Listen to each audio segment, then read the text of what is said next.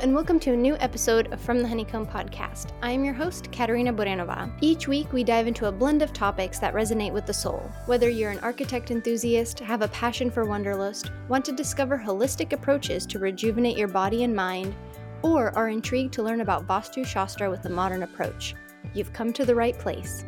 Join me as I sit down with inspiring, like-minded women from various walks of life. We will delve into their journeys to discuss the challenges and moments that define their paths. So sit back, relax, and let the spark of positive energy ignite your curiosity.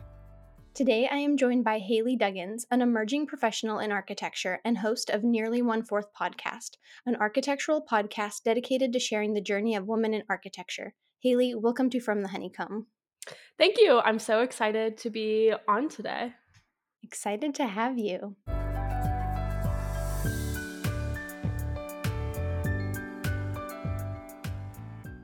And as you know, we begin every episode by sharing something that we are grateful for in the present moment. So what are you grateful for? Man, I was thinking about this all morning because there's so much. I am really just grateful for 2024 starting off slow. 2023 was a year of really large changes for me and my husband and family and school and career. So I'm just happy to be in a moment of bliss and slowness. Oh, I love that. And it does feel like that 2024, the first week was kind of like everybody's figuring it out. Yeah. And then now the second week, we're moving through it the year, but it doesn't seem like it's such a rush. Yeah, it So doesn't. I agree. Yeah. Good.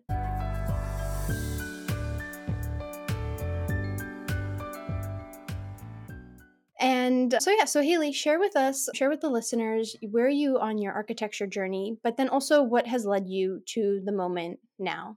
Yeah, so I graduated with my master's from Clemson in May of 2023, so like 7 months ago. And I started at a firm in Cincinnati, and I worked there for about 5 months, and it wasn't a fit for a lot of different reasons. And I recently switched jobs, which was a little wild to switch jobs so quickly. But I am currently working on licensure, so I am about 2/3 done with my experience requirements. I just started studying using Amber Book, which is a visual-based tutoring platform, and I'm hoping to take exams this summer and be licensed by the end of 2024. That is my 2024 goal. Wow. So that's where I'm at right now. Nice. I did use Amber Books. Amber Books was a great, because it's interesting, you start to learn what kind of studier you are. Yeah. Because really the last time we studied as architects is in high school. Yeah. Because architecture school, yeah, we had some structure exams, but really you were presenting projects, Yeah. you're working on drawings, you're making models. So you're more of a visual learner as well, it sounds like. Yeah, I am. And Amber Book has been really good for that. I just started literally like within the last week, and it starts with a thermal section. And you learn thermal stuff in graduate school, but it feels so out of reach when our professors are teaching it. And however, that Michael Ehrman has like really figured out how to dilute that information and make it not seem as challenging. It's not as hard as I thought it was. It seems so much harder and impossible in school. No, for sure. It's definitely different. And then in practice, because what I like is while you're studying for the exams, you can start to apply it to projects at work. And that makes the learning, it just makes it easier. Like that helped me a lot. Like once I started getting into the PDD and PPD, when you're drawing details and stuff like that, then I started to look at the projects I'm working on. I'm like, oh, well, this makes sense. Now I can apply what I'm learning. Whereas in school, you're learning it, but you're like, you learn it, but then you don't apply it. So it doesn't fuse in the brain, I think, as well. Yeah, I agree. I definitely agree. And what made you want to become an architect? Man, part of it was kind of a leap of faith. Back in undergrad when I was in high school when I was looking for undergraduate schools, I originally was interested in mechanical engineering. My dad is a mechanical engineer, but his career path has always been decently design oriented for a mechanical engineer. He doesn't work in buildings. He's worked in toys and machining and just a wide variety of stuff. And I always enjoyed how his day-to-day job just seemed different. So he wasn't in this like mundane routine of doing the same thing. But as I was researching schools, I just felt like there was something missing. And honestly, my dad was like, why don't you just check out architecture? And I grew up in a family that was like engineering and construction. So it just felt like it fit. I applied for architecture school at Bowling Green State in Northern Ohio, and I got in there and I went there and just day one fell in love with everything that it had to offer. So from day one, I was very much like, I'm going to become a licensed architect. This is everything I want to do. And I loved design school. I loved getting my master's. So it was kind of a leap of faith jumping into it. And then once I was there, it felt like a very natural fit for me. Oh, oh, that's perfect. And that's so great that you were already like in architecture school. Because I know some people, and I've talked with other architects on the podcast, is sometimes architecture school, it's intimidating. Mm-hmm. And it's a lot coming at you. There's the late nights. It's a lot. It's just a lot from coming from high school. And so the fact that you enjoyed it so much. Yeah. But what was architecture school like for you? Man, it was brutal. My undergrad was worse than my grad school. I feel like whatever tone you set your freshman year is like the way you carry yourself for 4 years, because it's just this internal unrealistic expectation that you set for yourself. And then grad school, I definitely changed the tone. But from day one, I was just so excited. And Bowling Green's a decently small architecture school. There's probably 200 people from first year through grad school, and there's Wow. 7 to 10 faculty members at any given time. So I had a lot of rotating professors. But the freshman or the first year studio was so small. All 50 of us were in there every single night drafting. Everything at Bowling Green is hand done your first year and a half. So there's no computers or anything like that. So we're just in there till 2, 3 in the morning drafting and making a mess and having so much fun. So it was great. But the whole 4 years, I mean, my first 2 years, I was all into the all-nighters. As many all-nighters as I could do for whatever reason. I just like couldn't, it wasn't necessarily a goal of mine, but I couldn't get to a point where I wasn't pulling all-nighters. Like the workload was just so much. And then my sophomore year, I stayed up. I didn't pull all-nighters, but like 2 or 3 nights in a row, I stayed up till like 4 or 5 in the morning and I slept for like 3 hours. And on like the third night, I got just so sick. I got so incredibly sick in studio. And I had one of my friends who had a car on campus drive me back to my dorm. And I was like, I can't do this anymore. So my junior and senior year, I definitely still had late nights, but I made it a point to not do as many all-nighters and pull longer weekends and things. So my first 4 years were pretty brutal. And then at graduate school, I was like, I'm going to eat 2 meals a day, sleep 6 to 7 hours a night. Like that was the whole goal. And for the most part, I was able to stick to that. My first semester at Clemson was a lot more challenging than I had anticipated. So there was more late nights than I was hoping for, but there was no all-nighters. There was just really late nights less frequently. Yeah. Wow, that's amazing. I maybe in total pulled 3 all-nighters That's pretty good. because it is good, but it's because the first time I experienced an all-nighter, it was like an out-of-body Yeah. experience for me. And like, I mean, I was on so much caffeine. Yeah. And I remember standing presenting the project and I was like, I think I'm going to have a heart attack. And it's like, so I was more like you with once you, like later on, where I would stay up late, get a few hours, but then wake up early. Like just get at least a few hours, 4 hours in, because then Mhm. at like, once you're presenting, I would just stand there. I'm like, I don't know what's happening to my body right now.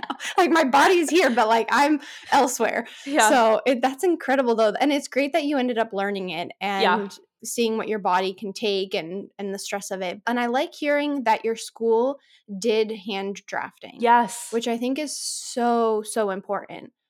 And my school, so I went to Illinois Tech in Chicago, and we drafted our first year.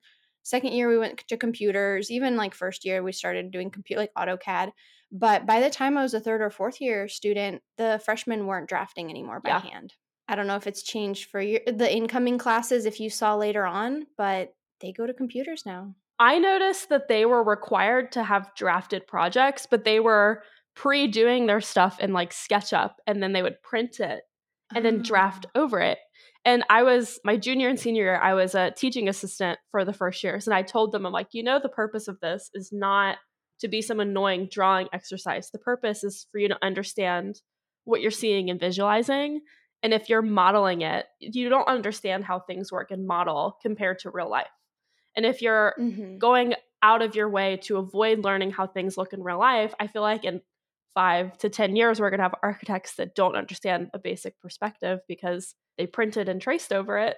So they were still required to do drafting based assignments, but they found little workarounds to not do it. Yeah. Problem solving, which good for them. That is, architecture is about problem solving, but And you're so right about it, about the not knowing how to draw yeah. perspective. Yeah, it's a huge deal, and I really liked drafting. I took they do, like, AutoCAD and Revit courses during the first year there, so you're not completely out of touch with the technology. Mhm. But just in general, I sometimes wish we could go back to drafting because now I spend 15 hours a day on a screen versus before Mhm. I spent 12 hours a day ignoring my phone, drafting, really understanding the product that I'm creating. And at the end of the day, like maybe I spent like 20 minutes on my phone or something. But now I'm almost holistically on a screen at any point of the day. There's not a single point where I'm like, other than when I have a bunch of plants at my house. So other than when I'm dealing with my plants, Hmm. I'm always on technology and it's just so much. Yeah. It is kind of an interesting, it's like almost like a disconnect. I know I'm trying to get better at hand sketching Mhm. and practicing and getting better, but it just, we don't use it as much. The one thing I will say is, and I've mentioned it on other podcast episodes now, is the importance of being able to present an idea to a client on a job site Yeah. when you don't have your computer. And that's the biggest thing is, as architects, our language, the way we communicate is by drawing. Mhm. And so if we can quickly show something to a client and draw it, Mhm. that's so important. And so I think at my old firm, my boss and I, we had a huge age gap. He's in his early 80s. Oh, wow, yeah. And yeah, so he hand drafted absolutely everything. And he's like, you have to be able to go to a job site and draw something. And he's like, you have to draw it first.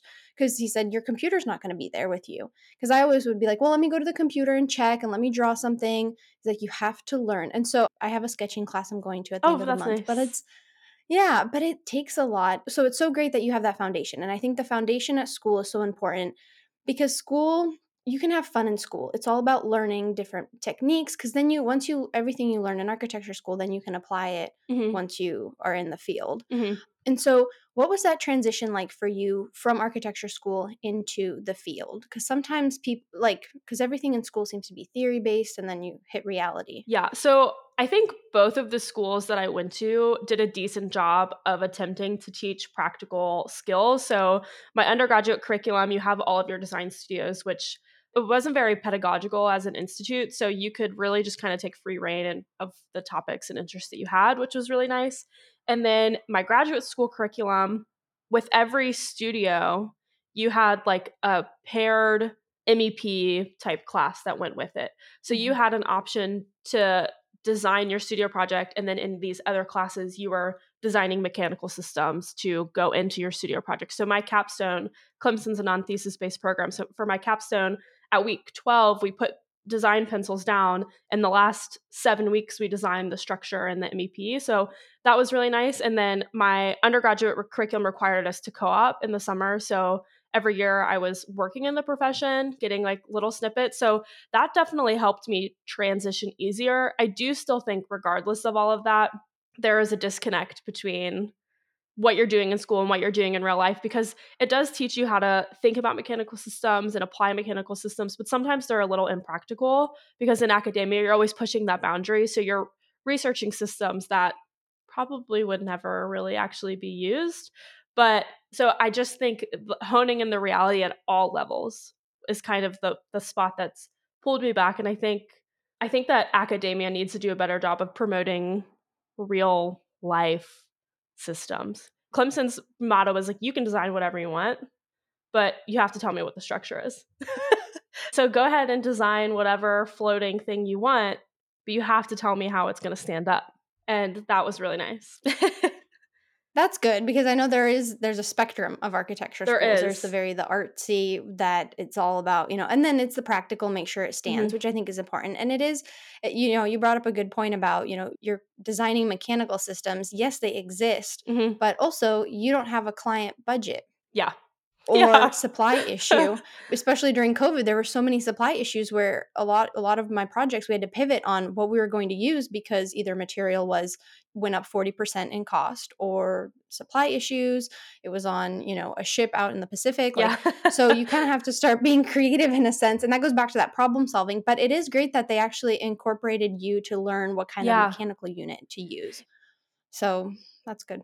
Yeah, it was really great. I went to graduate school in the South, and I live in Ohio, and I grew up here. And the one thing I like never really thought about when applying to schools is like the school that you go to is odds are is the area you're going to be designing for in school. So when I went to Bowling Green, everything I was doing was for Northern Ohio, Southern Michigan, snow-based, cold-based. And South Carolina, we're designing for South Carolina and Georgia, places that are really warm and don't need heat and things the same way that we do.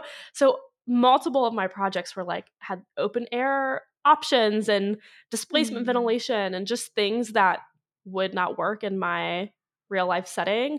Granted, you never know where you're going to end up. I knew I was coming back to Ohio, so part of me was like, I wish I would have picked a school that was in somewhere cold because I would have designed things for cold. But at the end of the day, you're always learning different things, so it doesn't matter. But that was something that I always thought back to, like, man, I would never be able to do this at home. I think that's going to help you with the NCARB exams, Yeah. the AREs, because that's a great point too. Is so for the ARE exams, it's for students all across the United States plus some of the territories for the US territories. So someone like me in California, Yeah. and even though I went to school in Chicago, like I knew a little bit about, about frost lines, Yeah. but learning around like how to build in different parts of the country, because the ARE exams, they give you an example of a project in New York and a project in Miami. I never went to school in either of those Yeah. states, but you have to learn. So the fact that you've been exposed already to the two different climates Yeah. is going to be to your advantage for sure. Yeah, for sure. So that's lucky. Because, yeah, I have a funny story about the frost line. Because I was in school in Chicago. And so I learned about frost lines. It's probably similar to Ohio. I think it was 42 inches is the frost line. So all the foundation just details are just huge. And I had an internship back here in California. And my boss is like, okay, can you draw like a footing detail? And I was like, what's the frost line here? And he just looked at me. He's like, aren't you from here? He's like, we don't have frost lines. I'm like, are you sure there's not even like an inch or something? He's like, we don't have frost lines here on the coast. I was like, okay. I mean, up in like Tahoe area, where Yeah. the snows they do, and I was like, oh, okay. And he's like, why? What is it in Chicago? I'm like, 42 inches. He's like, 42 inches? You have to go down? I'm like, yeah, it's a lot more material. So it's really funny that you bring up even like it's different climates and then there's the microclimates, but it's going to help you with your exams for sure. The frost line stuff is so funny to me. We are building a barn at our house. And for years, the way like these barns could be built was it just had to be as deep as the anchor that was required to hold the metal structure down, Okay. or a little bit deeper. But recently, with the trend of barn dominiums, which I'm not sure if California is seeing that, but in the Midwest, you're seeing these structures where people are building these barns because they're so much more affordable, and they're living in them and turning them into apartments and lofts and things. They changed it to where it has to be at the frost depth. So we have a metal barn in the back of our house with 36-inch deep footers for something my that's just gosh. holding like cars and things. I mean, there's no people are going to be in there, and it just changed literally within like the last year. They just changed the code to implement that, but Wow. it's so funny. That is. And I want to ask a question about ARE exams did you learn about them in architecture school? I did. So I didn't learn them from my professors. Or like about them, not necessarily content, but I was super involved with AIAS, which has a close relationship with NCARB. So I was always receiving a lot of information at the national level and at the chapter level about NCARB. And I was always super huge on facilitating and passing that information on to my colleagues. So I always made it a point to keep up as much as I could. I was AIS chapter president where I was at. So I just found it super important to be a resource for everyone. I mainly learned about it from AIS. There were like little sessions throughout the 4 years about what NCARB is and what NAB is, because Bowling Green was going through accreditation at the time. So there was a lot of conversations about what it means to have a NAB accredited degree versus a non-NAB accredited degree and like what all these different organizations are. But I don't necessarily know if there was a conversation about there being 6 exams, how long they take, how much of a time commitment they are, how expensive they are. I think those things are kind of lost in the woodworks. No, absolutely. That seems to be the consensus is from what I've been hearing, because for me too, it was very similar. I heard about it freshman year, like Architecture 101, and then after that, didn't really hear about it until I'm like, okay, now I get licensed, now what? So I'm glad that you were exposed to it, and it makes sense through AIA, yeah, the student chapter of AIA. So that's great, and congratulations on being president. Oh my Thanks, gosh, thank you. that's Yeah, it awesome. was so much fun.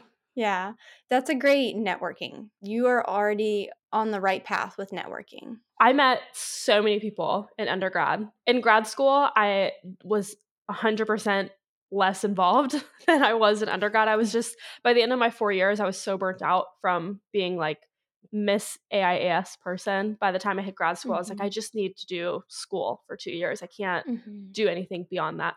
But AIS was so much fun. We hosted the Midwest Quad Conference while we were there. We went to so many conferences. So many of us on our chapter were on like national committees. So we all met so many people. And the architecture community is small. It may seem Mhm. so large when you think of it at the scale of like across the United States, but there really is not that many people that are in No. architecture. So the people you meet at these conventions or conferences and things, you're going to know the rest of your life. Literally the rest of your life. There are people I still talk to, even if it's not frequently. It's like, oh my God, I know someone in Texas. I'm going to let them know I'm coming to Dallas for a few days and see if they want to catch up. And it was such a great experience. I met so many people through it. Oh, that's amazing, and it is so true, like, the community, it's getting smaller, and it seems like even with social media Yeah. too, even the architecture podcasts that are out, like, Yeah. I'm starting to see this community, and I'm like, "Oh my gosh," like, it's really nice because we're able to connect as a community. I think because architecture is such a rigorous, not only through the school, but through the exams and then as a career path, it's nice to have people to lean on who you know are going through very similar struggles or, journeys that, like, I don't know how your family knows about the ARE exams, what's coming up for you, but explaining to them, "Hey, I have 7 exams." Nobody in my family knew that you had to have exams in architecture. Like, they're like, "My grandma thought I should be a doctor by the time Yeah. I finished exams." Yeah. So, it's a lot. My family is not familiar. I feel like my dad is the closest to understanding like the scope of what it all is because he's a mechanical engineer, but he doesn't have his PE or anything because he didn't work in buildings. So he never really found it necessary, but he understood the concept of what a licensing exam was and what the requirements attached to it. I have texted every person in my family in like a massive group chat. I'm like, the next 16 weeks of my life, I will not talk to you. I'll be super busy in all my free time. Like, I just don't have any space in my brain other than for architecture Mhm. for the next 17 weeks. That is my life. And they're like, why does it take so long? Why is there 6 of them? And I'm like, I don't know why there's 6 of them. I don't know how it comes to these conclusions of 6 exam in Ohio it's 6 exams. I think California has an extra one, like an earthquake test or something that we don't take. Although I did hear that there are seismic questions on the Ohio exam. Yeah, on the NCARB exams, there's seismic, there's hurricane. That's why if you like, I feel like people in Miami have more of an advantage. So they do a good job of covering as many climates as possible, even if you don't plan on getting licensed. But good for you for telling your family the reality of 16 to 17 weeks, you're out. Like, don't talk to me. And that's the mindset that you have to go into it. It's almost like going to grad school again. It is. It absolutely is. And NCARB every year posts NCARB by the numbers, and it's something that I'm always super fascinated by. And I read through it because it shows demographics and data. And they say that if you take more than 10 years to work on your licensing, odds are you're not going to finish your licensing. And I think so many people take them so nonchalantly, not in a bad way, not for a bad reason or anything, but just because life gets in the way. And I don't like taking tests. I don't want to take 6 exams, but I just know if I wait, I'm never going to accomplish it. So I'm just trying to hit the ground running and finish them as fast as I can and backlog whatever I need to beyond that time. No, I think your strategy is a good one, especially coming off of school too, because it definitely, I can't imagine someone 10, 15 years after school going back to the exams because now you have to sit with a book and study. And you may have kids around and you may have family issues and it becomes a lot. And so if you do it closer to when you were in school, I think it's that easier mindset of like, okay, I can sit down and study rather than doing it, later on. And you're going to be able to accomplish so much. And it's great that you're using Amber Books. I would really recommend them. I use them for PDD, PPD. That's when I discovered Amber Books. And Michael, incredible, the teaching, the videos, because there's going to come a time when you're studying and you're going to be like, I'm so burnt out. I just don't know what to do. And I have a friend going through the exams right, two friends going through the exams right now. And I'm like, so I tell them, even if you have like 10, 15 minutes, put on a podcast, put on a video, or prepare yourself for the next day, like get your flashcards out ready or do something, but like you're going to feel so better even if you do it like for 10, 15 minutes. And then maybe you'll get back into studying. You're like, oh, maybe I do have a little bit more energy. But yeah, I like your plan. I like your strategy. I'm Thanks. rooting for you Thank because you. I think, yeah, of course. I think, you just your personality. I think you're going to be a great architect and like you love it. And that's another thing is like you have to love architecture Yes. to get licensed. And it makes me so mad. Of all the things to enjoy, like why is this the one thing? Like so my sister, I have 3 sisters. One of them, my youngest one is in engineering. There's one that's my age who does business consulting and my oldest is in human resources. Every single one of them are going to leave school making more money than me. Every single one of them, other than my engineering sister, spent less time doing schoolwork during school. And my oldest sister, who's in HR, she has her life made. Like she's 27, Mhm. she's building a house right now. She's making so much money. She's doing so well and she works so hard, but I'm just like of all the career choices, why is this the one that I enjoyed? And I'm like, you know what? I'm going to pick something that I like because I have ADHD. If I don't like something, I'm not going to do it. So I have to have a career that I enjoy and it just so happens to be this one. And I think we're lucky in architecture where we can just go on a different path throughout our life whenever we want to because we have the foundation of architecture. You can do so much with it. It's such a creative, but then you have some engineering background in it and like structural, and like there's so much you can do with it. So even if you decide you're like, I don't like, wherever I'm working right now or the, commercial stuff, I'm like, I want to try hospitality or residential, you already have the basis of it. So you can take any path you'd like. Yeah, it is really nice. And I remember my first year, a professor saying, like, you can do marketing, you can do this, you can do anything you want with an architecture degree. And at one point, I was like, that just feels so unrealistic because different jobs have different requirements. But I do think that the architecture education over the 4 to 7 years, however long you're in school, does teach you so many things from project managing to marketing, graphic skills to where you can tweak those and work on those. And because architecture school specifically, like you go in knowing absolutely nothing about what you're getting yourself Mhm. into, almost for I mean, I don't know anyone that hit first year and knew like this is what I'm going to be doing with my time. I think it's just so foreign for Yeah. everyone. And Yeah. you're forced to learn tools successfully so fast. You have to Mhm. learn how to melt plexiglass. You have to learn how to glue it together. You have to learn Revit, AutoCAD, Photoshop, everything so quickly at a successful level to present whatever you're doing. So I do think it prepares you to understand how to develop tools really quickly. And I think that's what makes it successful. It's not even the background knowledge of project management and design, it's the ability to pick up a tool and learn it as fast as you can in a successful way. And I think that's the big difference. No, absolutely. And I think the presentation Oh, skills, yeah. being able to present an idea, articulate what you're trying to explain, because that's another thing is you're going to have client meetings, consultant meetings, contractor meetings, vendor meetings, all these things where you're going to have to explain whatever it is that you're designing, and you need to be able to articulate it. And so I think one of the years, first year, second year, the one professor was like, all of you say like so much.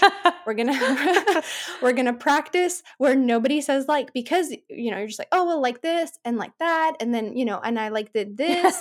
And she was like, she's like, you guys, this is enough. She's like, we're going to practice today just not saying like, but that prepared me, and now I don't say like, actually after that class, I stopped saying like Yeah. because you start speaking like an adult and you start speaking not like a high schooler or a teenager, Yeah. and you're like, so you do mature through it as well. Like it brings a lot of life lessons into the program. I think COVID ruined my speaking. Oh, oh So no. COVID happened my second semester of my junior year. And at that point, I was 2.5 years into architecture school. I was presenting like no other. And then the back half of my junior year, we barely presented because everything was on Zoom. Studio was on Zoom for the first time. Structures were on Zoom for the first time. Everything just kind of turned into online submissions with a lot of extra content and Mm. dissertations and explanations of things. And then my senior year, we were back in person for the most part.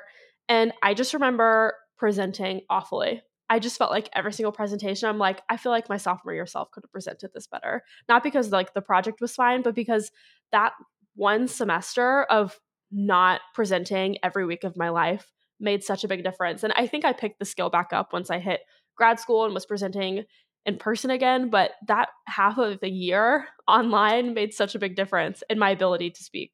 It was crazy. Wow. That is true. That once, versus in person versus on video. And so that definitely makes a difference. One thing I also want to touch base with you on is your podcast. And I want you to share with the listeners because I think your podcast is really cool. Oh, thank you. And so share with listeners, like, why did you decide to do the Nearly One Yeah. Fourth podcast? So I thought up Nearly One Fourth towards the back half of my final semester of graduate school. I was hitting a point where I was leaving Clemson. I was moving back to Cincinnati. I am from Ohio, but I was in Northern Ohio for so long. So a lot of my networking and connections were based in Northern Ohio. And then the other ones were based in like South Carolina and North Carolina and places very far. So I really was nervous about leaving this community of helping one another and learning together and just Mhm. a failure community, essentially a community Mhm. where you can fail around and be comfortable. And then I love having conversations with people and learning from other people. So I wanted to have some type of option to have communications with people in architecture, specifically women in architecture. And then another thing that was going on at the time in my personal life is I was planning my wedding and I just got Oh. married in 2023. And for Oh. months, I went back and forth on if I was going to change my name or not. And every single person I talked to had different opinions about it, obviously, but they were all opinions of that didn't have nuance. They were all like, "Oh, you cannot change your name. Like you're going to be a professional woman. You cannot change your name or you have to change your name. Like this is your family. This is this, that, and the other." So I really wanted to understand what it was like for professional women to work through an environment that is traditionally a male dominated field.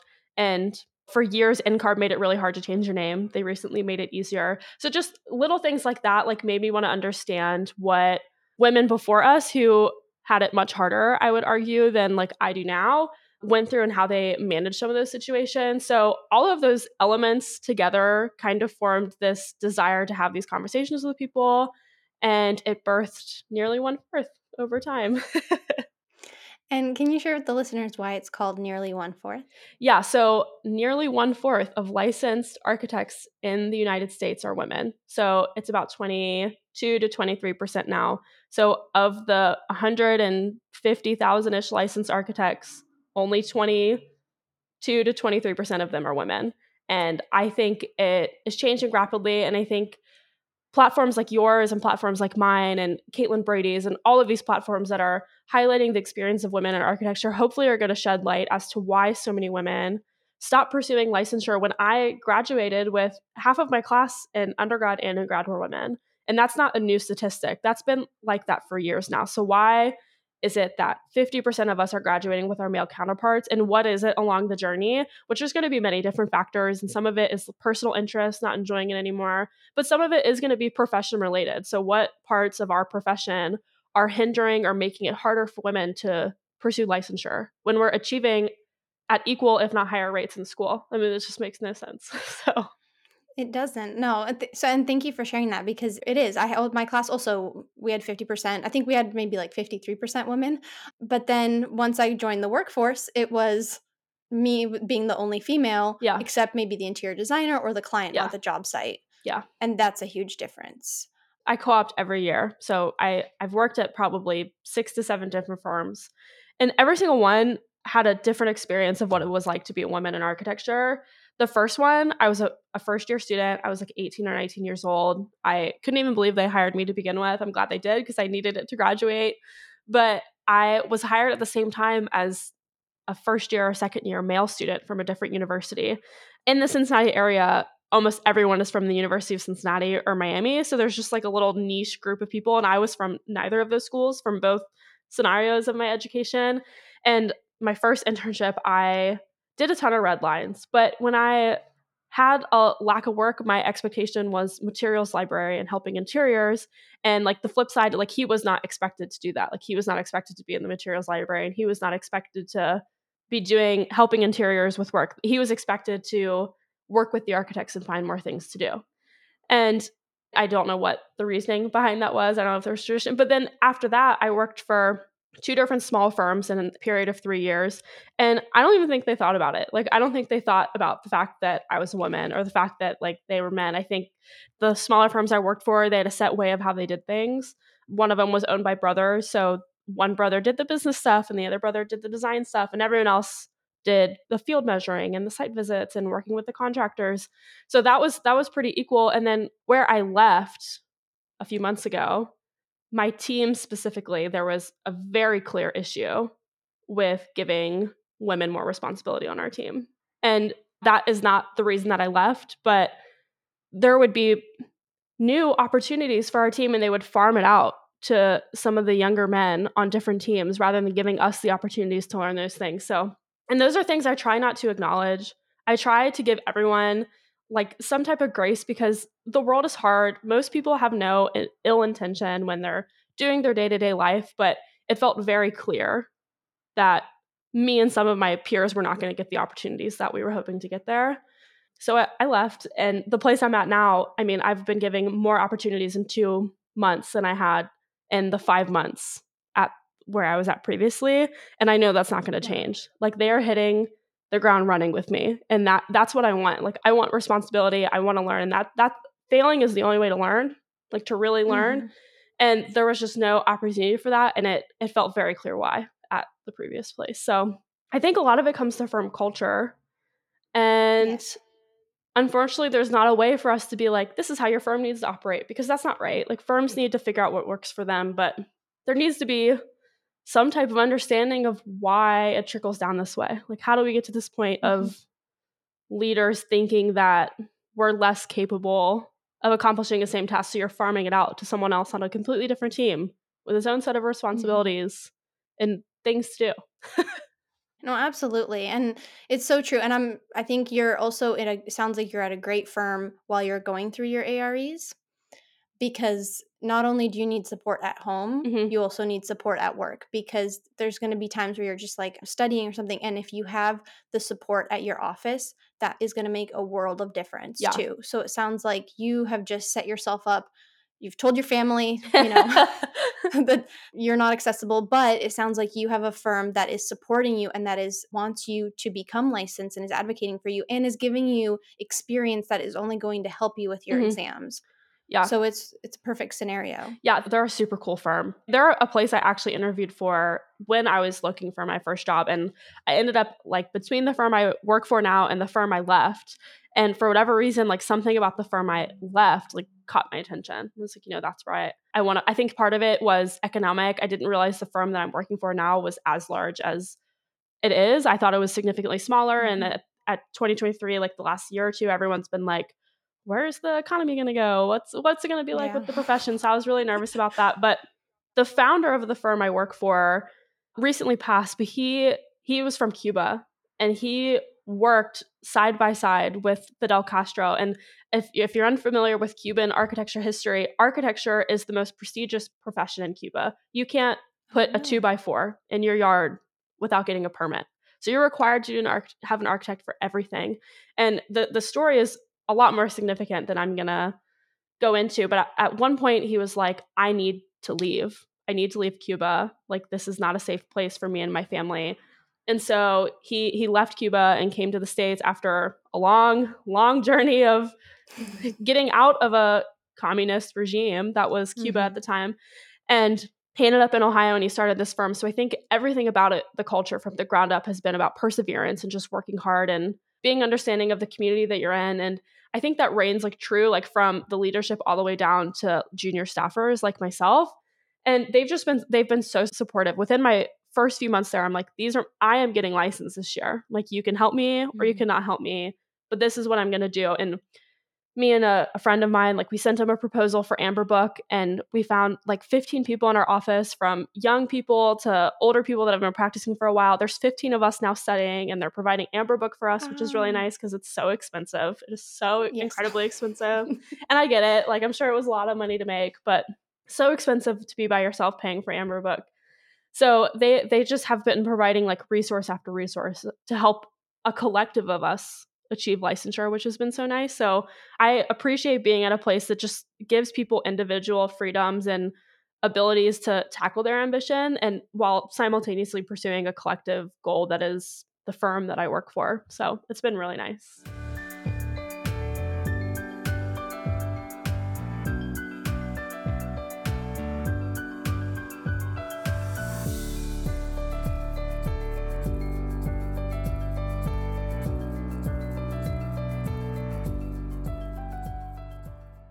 No, it seems like you have set yourself up for success with the AREs. You've got the company, your firm behind you, the firm culture at your firm.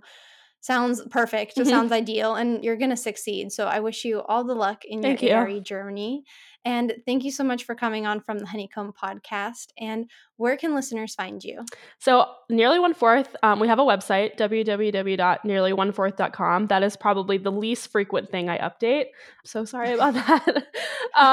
But if you want to listen, you can listen to us on Apple Podcasts or Spotify. And then we have an Instagram at nearly1_4th on Instagram. Perfect. I'll provide links in the show notes. Haley, thank you so much for coming on. Yeah, thank you. It's been great. All right. Thank you for listening to this episode of From the Honeycomb podcast. As we conclude, I want to express my gratitude for joining me in today's episode. I hope you have found it insightful and inspiring. If you enjoyed today's episode, please take a moment to rate, review, and click that like button so you never miss an episode. And don't forget to share this with your friends.